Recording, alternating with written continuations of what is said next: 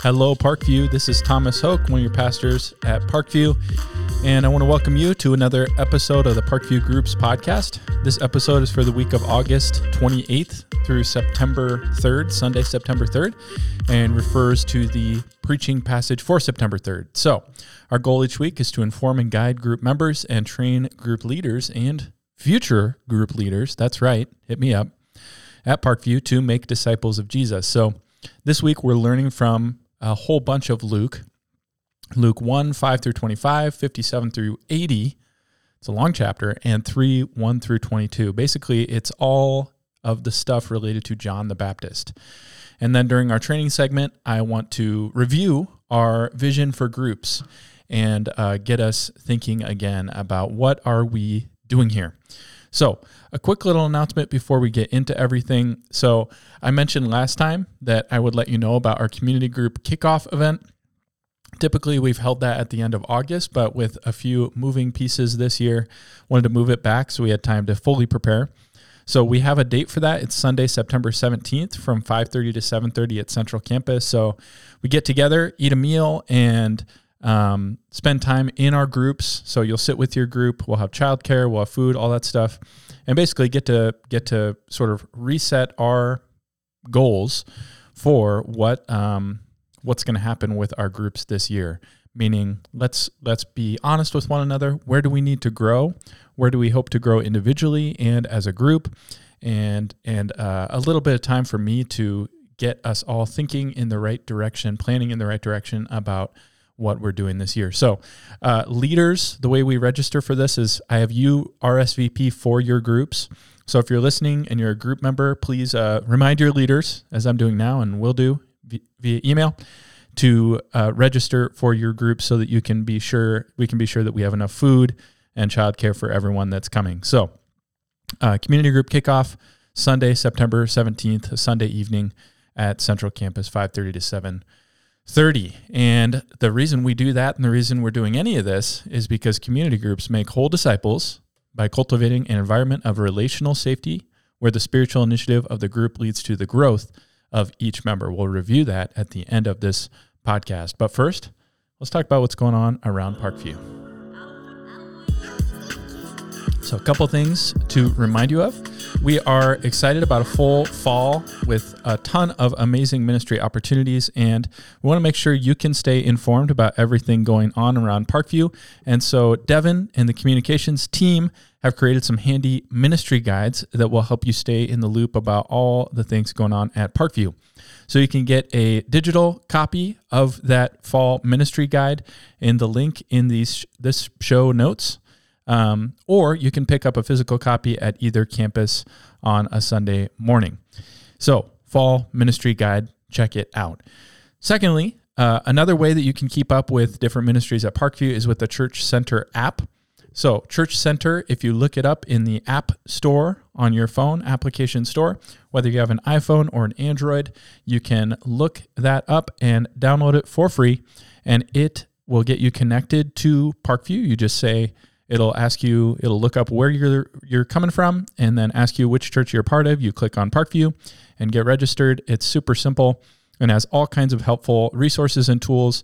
The way that you can get connected with your group and with all the events going on at Parkview, do giving through that. There's all kinds of stuff you can use.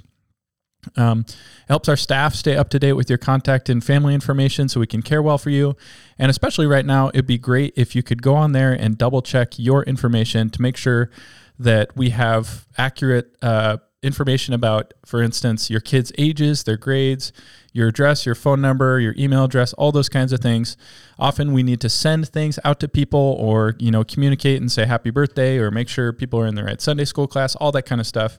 And it would be amazing if you could update all of that. So we will have a tutorial video that's linked in the show notes with this show, so you can click on that and check it out, or you can contact Devin, our communications director, Denise at parkviewchurch.org. Yes, it's funny because it sounds like Denise.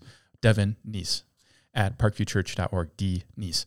Okay, having said all that, enough drum roll. Let's move on to this passage.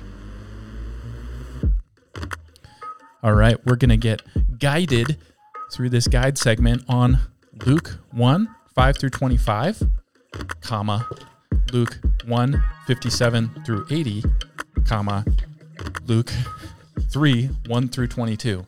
So I'm not going to say a whole ton about this passage because there's simply so much that I will need to read to you. Each week, though, when we do this guide segment, of course, we're getting a big picture of the passage, hearing it in its entirety, navigating any speed bumps that could disrupt your discussion, and giving a couple places to land in application. Again, we're going for a 3-course meal of Bible content.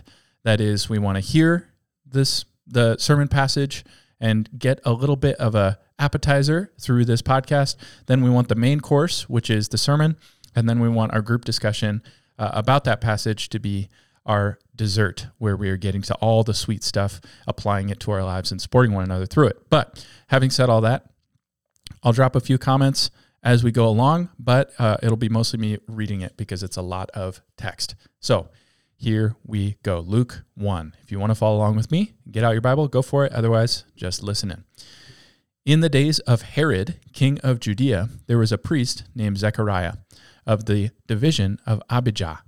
He had a wife from the daughters of Aaron, and her name was Elizabeth. And they were both righteous before God, walking blamelessly in all the commandments and statutes of the Lord. But they had no child, because Elizabeth was barren, and both were advanced in years. I'll pause there.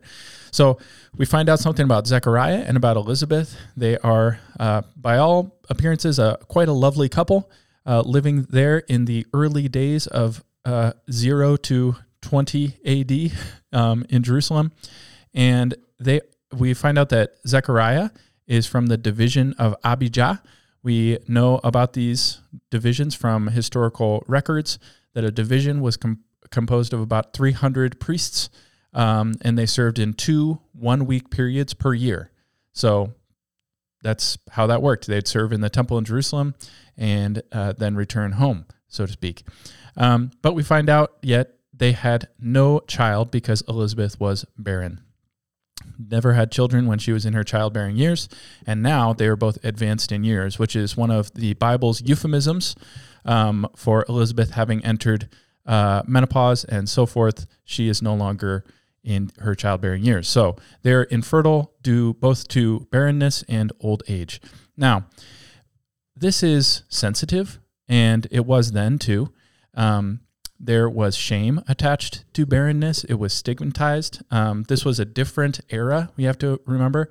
But there was sort of moral stigma attached to barrenness as well, because it was seen as not the fate that you would expect for a righteous person. And so by all means, although they have sort of the high status of being part of a priestly family, there's shame attached to this. We see this later when Elizabeth is rejoicing over the conception of John, and she says, "Thus the Lord has done for me in the days when he looked on me to take away my reproach among people." So clearly she was the object of some scorn because of their lack of children. It's very sad. I'll continue on in verse 8. Now, while he was serving as priest before God, when his division was on duty, according to the custom of the priesthood, he was chosen by lot to enter the temple of the Lord and burn incense. I'll pause there. Now, it's lost on us how special this was for Zechariah. To be selected by lot, like it says, to enter the temple and burn incense was a privilege that would only come to a priest once in a lifetime. The chance of you being selected was minimal, and once you served in that capacity once, your name was taken out of the hat and you would never get to do it again. And so this was an incredibly special privilege. It's something that happened each day at the temple, that one of the priests would go in, not into the most holy place, which was only entered on the Day of Atonement by the high priest. This is only in the holy place. So remember, there's sort of court of the Gentiles, then the holy place and the most holy place. And there's the temple courts in between where the Jewish people would come and all that stuff. So not in the most holy place, but in the holy place. If you go back and read in Exodus and Leviticus, you can learn about the construction of the temple and what that all means. But this was an incredibly special moment for Zechariah. Wow, it's the pinnacle of his career. It's his biggest moment. He gets to go, everyone's praying. He's going to go offer this incense to the Lord, and then he's going to come out and bless the people. That's why they're so confused when he doesn't come out later. But what a special moment. He's going to go in, pray, offer this incense, come out, He must be so excited. His heart is racing. He's just found out it's about to be the best day of his life, basically. And he goes in. And the whole multitude of the people were praying outside at the hour of incense. And there appeared to him an angel of the Lord standing on the right side of the altar of incense. And Zechariah was troubled when he saw him, and fear fell upon him. But the angel said to him, "Do not be afraid, Zechariah, for your prayer has been heard, and your wife Elizabeth will bear you a son, and you shall call his name John. And you will have joy and gladness, and many will rejoice at his birth, for he will be great before the Lord. And he must not drink wine or strong drink, and he will be filled with the Holy Spirit, even from his mother's womb. And he will turn many of the children of Israel to the Lord their God. And he will go before him in the spirit and power of Elijah, to turn the hearts of the fathers to the children, and the disobedient to the wisdom of the just, to make ready for the Lord a people prepared." Now, this is a special moment in the history of Israel because remember, the book of the Old Testament ends with the book of Malachi. The Old Testament, of course, is not completely chronological, but Malachi is the last prophet of the Old Testament. And what happened after that was about 400 years of silence. No prophetic voice. The word of the Lord did not come to the prophets of Israel for 400 years until this moment. To Zechariah in the temple as he's burning incense, telling Zechariah about his son that will be born to him. And how does Zechariah reply in this incredible moment? Zechariah said to the angel, "How shall I know this? For I am an old man and my wife is advanced in years." And we're about to find out this was a faithless response. And the angel answered him, "I am Gabriel. I stand in the presence of God," which, by the way, pretty ironic considering that's what Zechariah thought he was doing. And so he says, "I stand in the presence of God, and I was sent to speak to you and to bring you this good news. And behold, you will be silent and unable to speak until the day that these things take place, because you did not believe my words, which will be fulfilled in their time." And so Zechariah has this curse basically placed upon him, which is his tongue showed his unbelief. He did not listen, and he showed his he did not believe with his ears, and he spoke out his unbelief with his mouth. And so his tongue and his ears, we find, are cursed for 9 months until the birth of John, and until after that, until the circumcision of John. He is unable to speak, and we find out later he's actually unable to hear. When they ask him what his name should be, they have to sign to him, which would mean they couldn't just talk to him, they had to sign to him. So he's deaf and mute for 9 months, which must have been both terrible, you can imagine, that must have been a real hardship, and yet at the same time, a bit of a mercy, because it meant that as long as he was experiencing that sort of curse, he knew that the Lord was actually keeping his promise to him, which is the very thing that he struggled to do, which was believe that the Lord was being real about his word. So anyway, verse 21, "And the people were waiting for Zechariah, and they were wondering at his delay in the temple. And when he came out, he was unable to speak to them, and they realized he had seen a vision in the temple. And he kept making signs to them and remained mute. And when his time of service was ended, he went to his home. After these days, his wife Elizabeth conceived, and for 5 months she kept herself hidden, saying, 'Thus the Lord has done for me in the days when he looked on me to take away my reproach among people.'" So that's verses 5 through 25 of Luke 1. Now we're going to go ahead to Luke 1, 57 through 80, which describes the birth of John the Baptist and those events. So verse 57, "Now the time came for Elizabeth to give birth, and she bore a son. And her neighbors and relatives heard that the Lord had shown great mercy to her, and they rejoiced with her. And on the 8th day they came to circumcise the child, and they would have called him Zechariah after his father, but his mother answered, 'No, he shall be called John.'" I'll pause there for a moment. It's significant that to know that in the ancient world, naming within families almost always, and you can almost say as a rule, happened with family names. You would never name a kid something that wasn't someone's name in your family. You see this throughout the Old Testament and the New Testament, people being named, Andrew bar Jonah, so-and-so bar whatever, bar meaning son of. And so you were always named within the family structure. So for God to give a name to Zechariah's son, he was going to be this incredible special figure in the course of history, and name him without, outside of the family naming, it sends a message that the the special nature of this son will not come through human origin or due to his family connections, but from something else. And so they said, none of your relatives is called this, and they end up calling him John, of course. John is a name that means God has given grace, which tells you a lot about what John would do and what his coming represented. But let me pick back up in verse 62. And they made signs to his father, inquiring what he wanted him to be called. And he asked for a writing tablet and wrote, "His name is John." And they all wondered. And immediately his mouth was opened and his tongue loosed, and he spoke, blessing God. You can imagine the relief of that moment and all that it meant. And fear came on all their neighbors, and all these things were talked about through all the hill country of Judea, and all who heard them laid them up in their hearts, saying, "What then will this child be? For the hand of the Lord was with him." And his father Zechariah was filled with the Holy Spirit and prophesied, saying, "Blessed be the Lord God of Israel, for he has visited and redeemed his people, and has raised up a horn of salvation for us in the house of his servant David, as he spoke by the mouth of his holy prophets from of old, that we should be saved from our enemies and from the hand of all who hate us, to show the mercy promised to our fathers and to remember his holy covenant, the oath that he swore to our father Abraham, to grant us that we, being delivered from the hand of our enemies, might serve him without fear, in holiness and righteousness before him all our days. And you, child, will be called the prophet of the Most High, for you will go before the Lord to prepare his ways, to give knowledge of salvation to his people in the forgiveness of their sins, because of the tender mercy of our God, whereby the sunrise shall visit us from on high, to give light to those who sit in darkness and in the shadow of death, to guide our feet into the way of peace. And the child grew and became strong in spirit, and he was in the wilderness until the day of his public appearance to Israel. That's beautiful.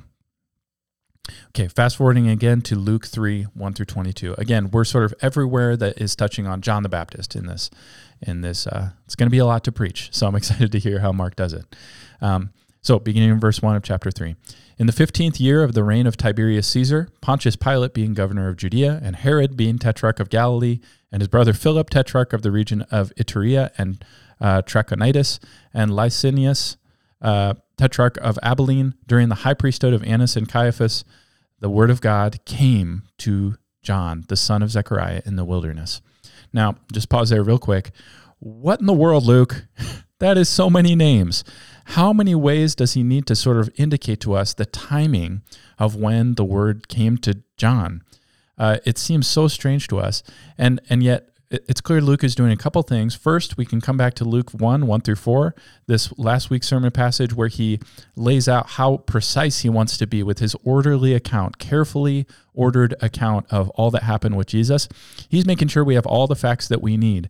And historically, we can look back and verify that this was a known period in time when all of these rulers were involved, and that solidifies the historical reliability of this text.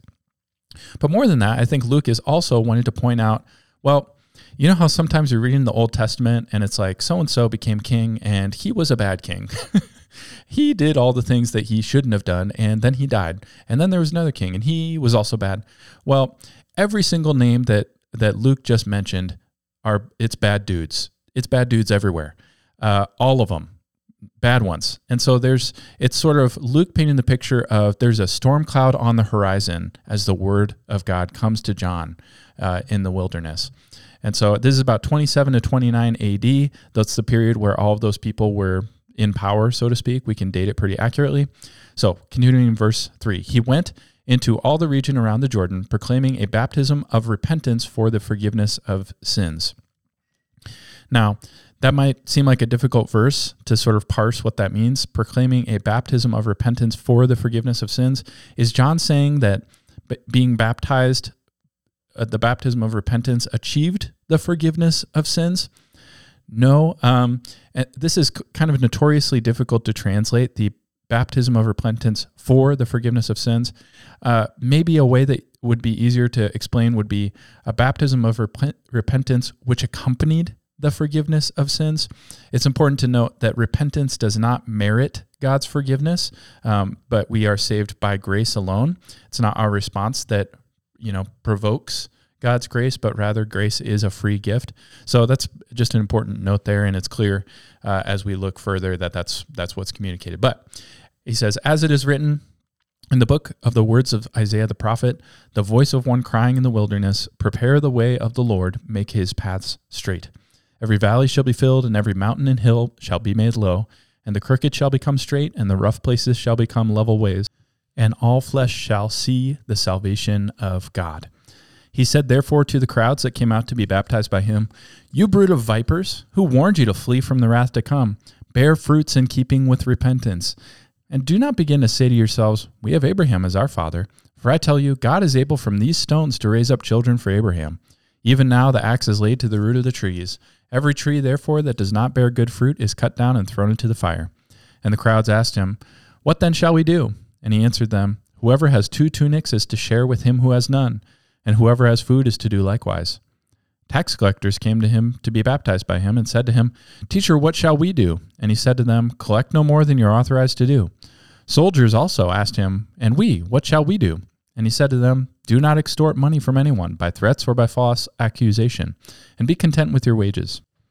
As the people were in expectation, and all were questioning in their hearts concerning John, whether he might be the Christ, John answered them all, saying, I baptize you with water, but he who is mightier than I is coming, the strap of whose sandals I am not worthy to untie. He will baptize you with the Holy Spirit and fire. His winnowing fork is in his hand, to clear his threshing floor and to gather the wheat into his barn, but the chaff he will burn with unquenchable fire. So with many other exhortations he preached good news to the people. But Herod the Tetrarch, who had been reproved by him for Herodias, his brother's wife, and for all the evil things that Herod had done, added this to them all, that he locked up John in prison.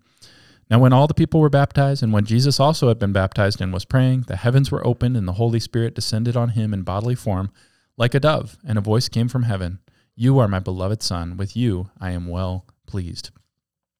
Okay, like I said, wow, got a lot of stuff going on here.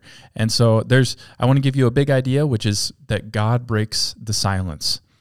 After 400 years of prophetic silence, God breaks the silence, not only literally by prophesying to Zechariah about John, but also through John, the word of the Lord coming to John to proclaim good news to God's people, and through all those words that we just read, especially in Luke 3. God breaks the silence. And what must we do? Well, we must believe. Unlike Zechariah and unlike many in John's crowd, we must believe what has been spoken. So here's some points of application, some thoughts for you. First, I want to re-up my encouragement for you to read Luke. Sometime this week, set aside a little bit of time and read Luke cover to cover. Get the big picture view of Luke. Spend some time in it. Treat it like you're reading a book, reading a novel, and just enjoy reading Luke. But related to this passage, I want us to ask ourselves, how am I like Zechariah? Zechariah is close to the things of God. He's a priest. He has every reason to be a sound believer and to show belief in the good news that's delivered to him, and yet he doesn't. He disbelieves. How am I like Zechariah? Where am I prone to that kind of disbelief, even though I ought to believe? And second, how am I like John's crowd? You heard what they said. He says, do not think to say to yourselves, well, we are Abraham's children, because God can make new children out of these stones if he wants to. That's what John says. That's my paraphrase. But each of us has something like that we would look to in our status, our ethnicity, our effort, our performance, whatever it might be, that gives us assurance that God is not really given. And rather than looking to Christ and his finished work, we tend to think, whether literally and spiritually or just in our day-to-day experience, that really assure us of our own our source of basically our self-esteem. So a couple things to think about and an encouragement. Consider reading Luke cover to cover. But that's all for our guide segment. Like I said, normally we'd go a little deeper, but there's so much to get through that we didn't have much. So hope that leads to some fruitful discussion this week. Spend some time preparing and thinking so you can bring something useful to group. But now we're going to move to our training segment. So if you are interested in becoming a leader, I hope so, or if you are a leader yourself, tune in. Otherwise, we'll talk to you next week. All right. Now, what I want to do here is just briefly, in 5 minutes or so, review our vision for community groups. So, as we say each week, Parkview exists to glorify, I said the wrong thing. I'll say that one, though. Parkview exists to glorify God through the whole church, forming whole disciples of Jesus Christ for the good of all people. And how we do that, one of the main ways we do that, especially for adults at Parkview, is through community groups.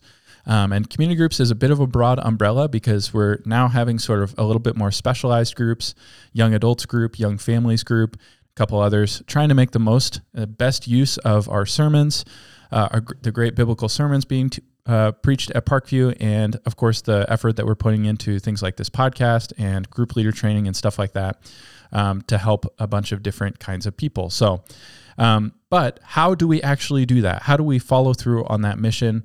Community groups, of course, have our own mission statement that relates to that, which is that community groups make whole disciples through by cultivating an environment of relational safety, where the spiritual initiative of the group leads to the growth of each member. So what I want to do is just remind you of what probably many of us already know, but we all need to be reminded from time to time, which is what those particular group values are and how they contribute to what actually goes on in a group, and what makes that group really excellent and helps us as a whole church to do what we have been called to do. So let's start simply by talking about relational safety. Well, actually, no. Let's start by talking about growth. Now, starting at the end, right? The relational safety and spiritual initiative, they serve a purpose, which is to produce growth. What Parkview needs most from community groups is for each and every member of that group to grow as a Christian. We truly believe that. What we need most is for more and more people to take a next step of growth with Jesus, a practically measurable, viewable, visible step of repentance and faith in Christ. If community groups are strong and the members of groups are growing, our church will be strong and growing. Now, it might seem like sort of a small thing for a group just to be faithful in helping each member in the sort of that patient process of growth in grace, but it is not. Growth of group members is what drives all of the other values of this ministry. It's what drives our choices about the structures of our groups. It's the final measure of our success in this ministry, to be honest. And it's what I will ask you about, leaders, when we check in. And it's what our training aims at. Finally, growth is everything, because it's really Christ's heart for Parkview is for us to present our people mature in Christ. That's what the book of Ephesians reminds us. So, let's talk then about how we get there. How do people actually grow? Well, we talked about two core values outside of the ultimate value of growth. Number one being relational safety.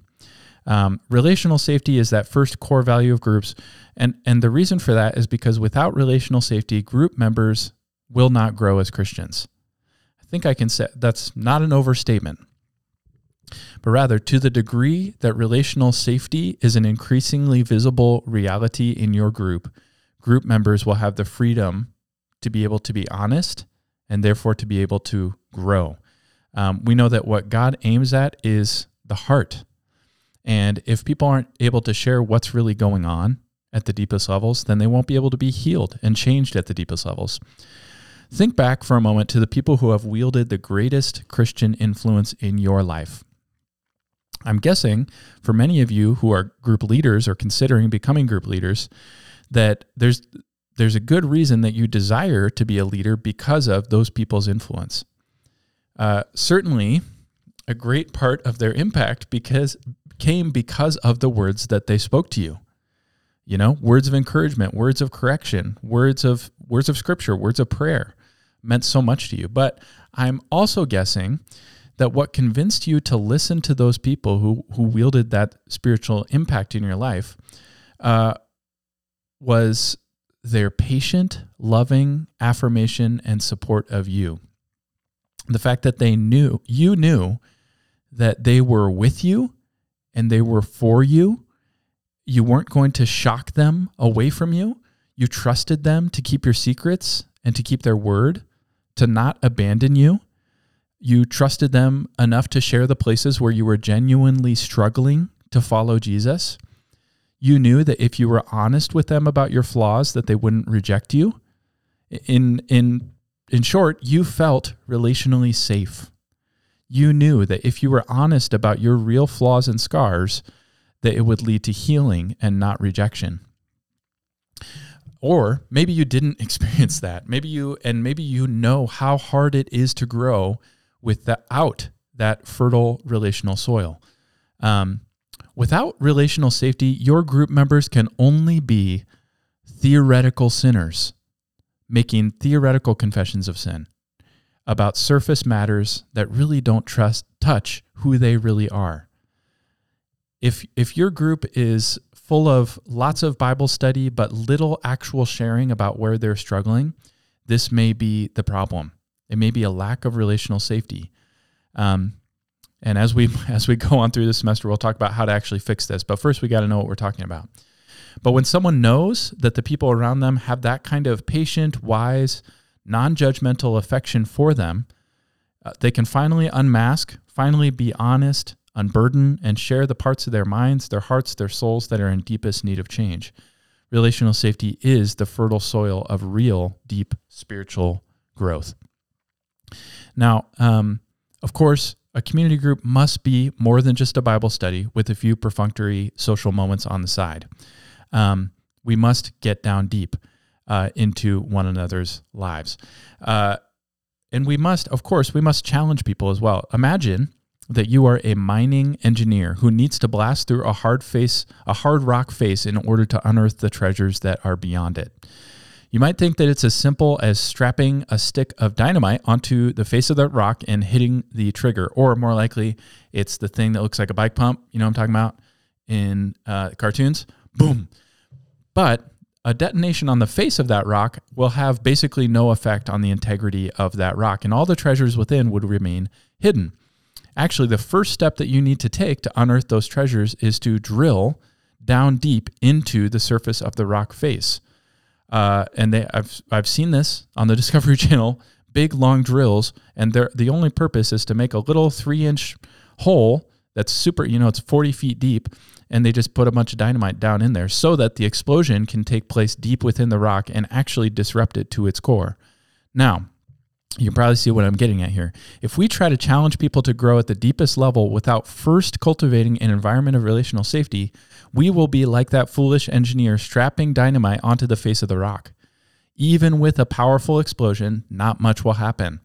And so also, if we want to affect real change in the lives of our group members, and remember, that's what we ultimately want, growth in Christ, we must do the patient, gentle work of drilling deep channels of trust and affirmation and affection. That way, when we apply the true spiritual dynamite of God's word, it won't just be that glancing blow on the surface of the rock face, but it can have its deep soul rearranging force. So often, the gentle words, the gentle question from the Bible that is asked by someone with deep trust will have so much more impact on someone than the harsh and firm rebuke of someone who doesn't have that kind of trust. You've experienced this. You know it's true. And so we must cultivate relational safety. Now, we must also cultivate spiritual initiative. We know that spiritual growth is, of course, ultimately the result of God's creative power and initiative. It's God who gives the growth. We see that in a passage like 1 Corinthians 3, 5-7, which says, "What then is Apollos? What is Paul? Servants through whom you believed, as the Lord assigned to each. I planted, Apollos watered, but God gave the growth. So neither he who plants nor he who waters is anything, but only God who gives the growth." Now, at the same time, the Bible affirms over and over and over again that God expects and intends for ordinary Christians like you, like me, to play an indispensable role in the spiritual growth of those around them. So the Bible affirms two things at the same time. All spiritual growth is ultimately down to God's creative power and initiative, but at the same time, and without contradiction, the Bible makes clear that Christians like you and I are responsible, humanly speaking, for the spiritual growth of those around us. Maybe the most stunning depiction of this reality comes in Hebrews 12. In verse 17, it says, "Obey your leaders and submit to them, for they are keeping watch over your souls as those who will have to give an account." Sheesh. Of course, this passage is talking about the elders of a church, which should give serious spiritual sobriety to me and all of our leading men. But so also for each one of us, there is a sense in which we can really truly say, along with the Bible, if my fellow group members are not growing in Christ, one of the questions I need to ask is, was there anything I could have done differently? And this goes not only for group leaders, but for each group members, and in fact, for each church member. We are not our own. We do not belong to ourselves spiritually. We belong to the Lord. And the Lord has given us to one another to encourage one another toward Christ. And of course, group leaders listening, you are not the sole bearer of that kind of spiritual responsibility. It is the call of every Christian to live an other-oriented, or better yet, kingdom-centered life. However, someone has to go first. Someone has to set the pace. Someone has to, just practically, I need to be able to turn to someone and say, are the people in your group growing? And what are we going to do about that? And not have everyone kind of look, you've been in this group, look around at one another and go, yeah, whose job was that? We must consider, Hebrews 10, how to stir one another up to love and good works. That's what we're doing. That's the heart of spiritual initiative.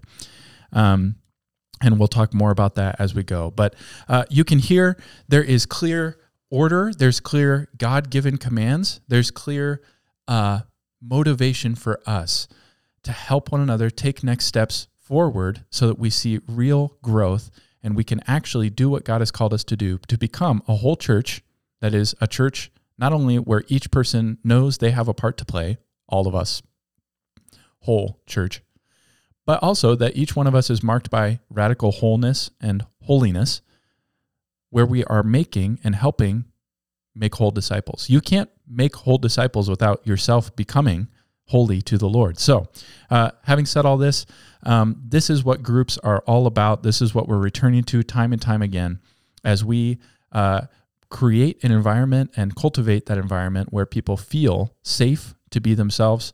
We apply spiritual initiative. We take one another's spiritual lives seriously.